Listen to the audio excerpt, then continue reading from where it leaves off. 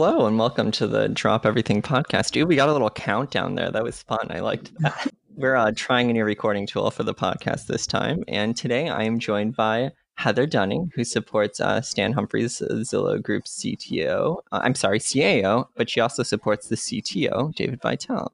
Hello.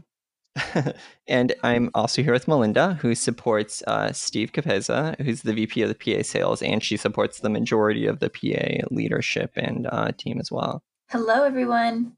Thank you guys for joining me today. It's kind of a busy week, but we actually got through this awesome admin offsite recently that had a ton of great content, and Heather and Melinda headed that up. So I wanted to have them join us to kind of go over, the details and the feedback they got from this offsite and everything that went into planning such an offsite. So starting off with the best question, what was the hardest part of planning the offsite to you two? I can go ahead and say, I think the hardest part for me personally was just pushing myself out of my comfort zone to be a co-host with Heather and moderating a speaking session with Kristen. Public speaking just never ever feels natural or comfortable for me. So I definitely felt nervous, but I think it was the best group to get some practice. And I definitely feel a little bit better about it now. Oh my goodness. I think that almost every one of our speakers said the same thing, that they were nervous, which just really goes to show that you're your own biggest critic. We've talked about this. And being nervous is pretty natural, I think. I would definitely have to agree that was a hard part. As for the planning, it was a lot of people involved. There were a lot of people involved. It was coordinating with a lot of different folks, all remotely. This was my first large event that I've planned that was going to be virtual or remote. And so that was total learning experience for how to coordinate everyone. I'm used to just sitting in a conference room, maybe having one or two people on BlueJeans. But this time it was just a lot more shared documents, shared planning documents, a lot of emails, a lot of Zoom calls. So getting used to the virtual nature of planning an event. Yeah, that leads into the next question. Well, what's your best takeaway from planning that offsite in terms of, content or collaboration virtually that you would give to other admins that want to do an offsite like this? Yeah, definitely. I mean, so along with what I said, just taking advantage of all of our virtual tools. Melinda and I used a Google Sheet that we both could access. We had a weekly Zoom call, and then lots of email and Slack conversations in between. Yeah, I mean, Heather and I spent about 8 weeks planning this. I didn't realize that it was taking us that long until I went back and looked through the calendar and all of our sessions that we had, but it was 8 weeks worth. I talked to Heather more than anybody else during the whole planning session. There was just so much involved, everything from collecting the survey responses from the team to us just sitting down with pen to paper and just brainstorming from scratch. What are we going to include in all of these sessions and incorporate all of the great feedback that we got. And it was really awesome to see all of that come to life. So the best takeaway for me was preparation is critical, and just making sure we had all of our details. Because like Heather said, this was our first, go at planning something this big virtually, which we hadn't done before. Yeah, it was awesome. And from the feedback, you guys are really teeing me up here in my questions. I was going to say, it's interesting how some things were easier to do remote and some things were harder. So the collaboration was pretty easy to do remote, but the actual event itself, some things felt harder, not being able to see people's reactions in real time and not being able to just have little side conversations easily in between sessions. Those are things I missed. Yeah, I definitely miss running around like a chicken with its head cut off during events. People. What is from the feedback that you guys got from the survey that you sent out, what did people find as the most valuable type of content? they absolutely loved the fireside chat. I think that something about that format and the people the leaders that we were able to get for those, I think that combo, there's just something about, I mean, kind of like this podcast, like a conversation is much more engaging and feels more authentic. And I feel like you get more interesting nuggets from people than you would if you Mhm. had a prepared speech to Yeah. give or present. So I think that, the fireside chats were a big hit. Yeah, I remember our fireside chat from the admin summit before this, where it had the executive assistants from like Starbucks and Uber CEOs. And that one was great. I got so much information out of that. Yeah. Yeah, the fireside chats were a hit, like Heather said, and then we just had a lot of positive feedback from any type of executive leadership. It seems like, we just, like, no matter how many we have, we can always add more. And it was really exciting just to see how many people said that they just wanted to do these offsites more often, or just, have more options to collaborate and to build community virtually, since we are still all apart. So that was like the coolest thing, is just to see the level of engagement and like how many people found value in the summit. I thought it was a success. Oh, absolutely. If there's one thing that each of you could change that you did, and then one thing that you would add for next time, what would it be? Melinda, you can kick us off. Ooh, if there's one thing I could change, I wish for my particular session with Kristen that I would have been a little bit easier on myself and just calmed my nerves a little bit more. Kind of back to what we were talking about earlier, is just so many nerves and just feeling uncomfortable public speaking. But I think just taking a step back for a minute and just recognizing that I'm human and it's okay if everything doesn't come out exactly the way I want it to, that, being natural and vulnerable, sometimes you get the best results from that. So, I wish I would have been just a little bit easier on myself for that. Nice. And then one thing that you think you would want to add to if there was another summit?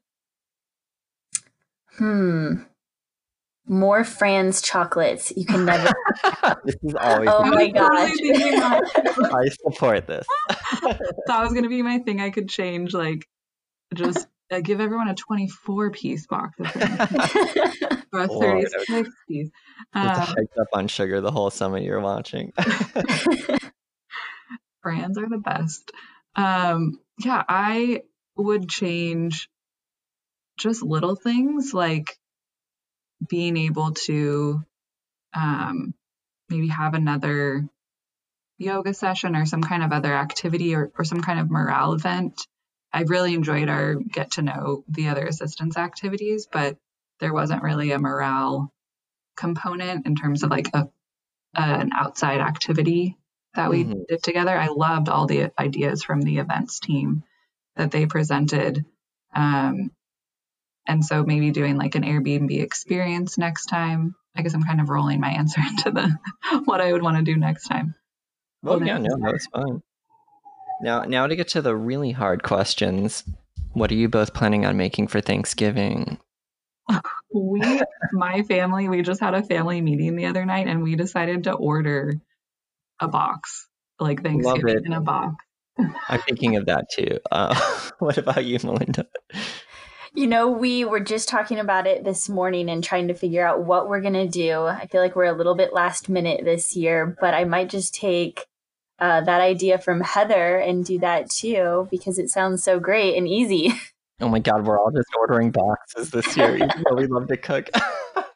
Yeah, and you're supporting what put my family over the edge in deciding that is that we feel like we're supporting a local restaurant. We're ordering it from Plum on Capitol Hill. And so feeling like we're supporting a restaurant and just we get to spend more time together not cooking. Nice. I feel like we've all been doing a lot of cooking this year at home. I used to eat lunch out at work like every day. And not to be too put it on a depressing note, but the COVID numbers are like breaking records every day now. So when you order out in a box, it like very much accommodates the single person life, right? Like you can order a single or 2-person portion, whereas if I'm cooking everything, I'd be eating that for like 2 weeks straight. Yeah. I made a single cookie yesterday. It was kind of a sad moment. When it came out of the oven, I like took a picture of it and sent it to my friends, just like cookies for one. That was really funny. What's everyone's favorite Thanksgiving dish traditionally if we were cooking? Stuffing. I love stuffing, like any kind. And like whatever we do for Thanksgiving, like whether we host it or go somewhere else, like I'm always a fan of trying new stuffings. It's like my number one favorite. That's pretty solid because it's basically bread. Yeah, Delicious. I'll have to. And seasoned Whenever we're bread. back in the office, I'll have to bring in some of my grandma used to make this like very Chinese style stuffing, which is really different, but we all like love it so much. I'll have to bring that in sometime. That sounds so good. I'll have to make a special trip all the way up to Seattle just Absolutely. Mine is probably my mom's Jell-O salad, which Jell-O is one food I really don't like normally and don't eat or make. But for some reason on Thanksgiving, probably just because I've eaten it almost every Thanksgiving for my whole life, she makes a layered Jell-O salad with raspberries and strawberries and sour cream, and it just all works somehow. It's delicious.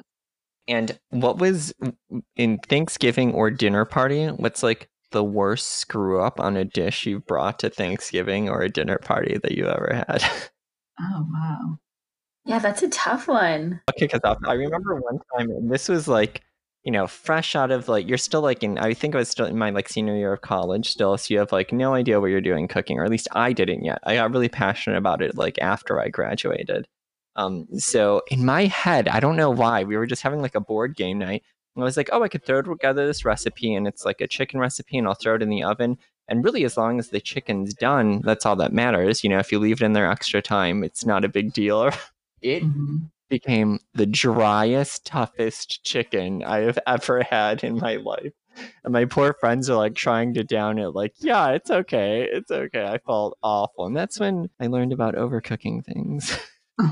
Now that you say that, it reminded me of, I think this was like maybe 2 months ago, but we were doing a family dinner and I was like, oh, let's cook Italian. It'll be super simple. And I mean, I can't mess it up. And the sauce and the veggies and everything else turned out great, except for I overcooked the angel hair pasta. And it was just this like gummy mess. And there was just no recovery. And everyone was so amazing. They said that it was super good, but it's like, I knew that it was like a total miss. But everyone did not go home hungry, so that was the goal, and we had great family time. Yeah, I can't think of a Thanksgiving one, but I signed up to bring a meal to a friends who had just had a baby, and I had just gotten a new not a cast iron skillet, but a Le Creuset, but not Le Creuset, it's a knockoff. But anyway, one that can go in the oven. And so I wanted to make a frittata where I could put the eggs, like start the eggs on the stovetop and then pop the whole pan in the oven to let it finish cooking. So I did that and was planning to take it with me to this, to these people who just had a baby. And I left it in the oven for so long. It looked fine on top, but the bottom like completely stuck to the cast iron or whatever it was that's not cast iron. And like, when they gave me the pan back, it was just like, I just told them, don't worry about cleaning it. Like, I just have to like get a new pan. Like, it totally ruined it. Oh no. And then to close this out, the questions I try to ask everybody: what are your favorite meals and your favorite quirky craving? Well, we talked about this a little bit, got a sneak peek at the summit. My favorite meal is wood-fired pizza, preferably thin crust, Neapolitan style, preferably a restaurant that has been labeled Vera Neapolitano. I'm not sure if I'm pronouncing that right, but there's a certification that you can get that means like true Neapolitan style pizza. Oh, interesting. If a restaurant has that, I want to go there. I did not know that. So yeah, I shared the same in the summit. My favorite meal is a classic Caesar salad, and I love chocolate chip cookies. But I guess what makes it a little bit interesting too is that my favorite homemade chocolate chip cookies are made with chickpeas to replace the gluten. And some Oh, people find that really interesting. I just absolutely love them. They're like my favorite cookies, and I crave them all the time. nice and quirky craving. Well, what I was thinking was like quirky food thing, and that for me is I love cold food. Like I eat cold food most of the time. Like unless I've just cooked it, and it's hot, it happens to be hot. Like I don't ever like reheat food.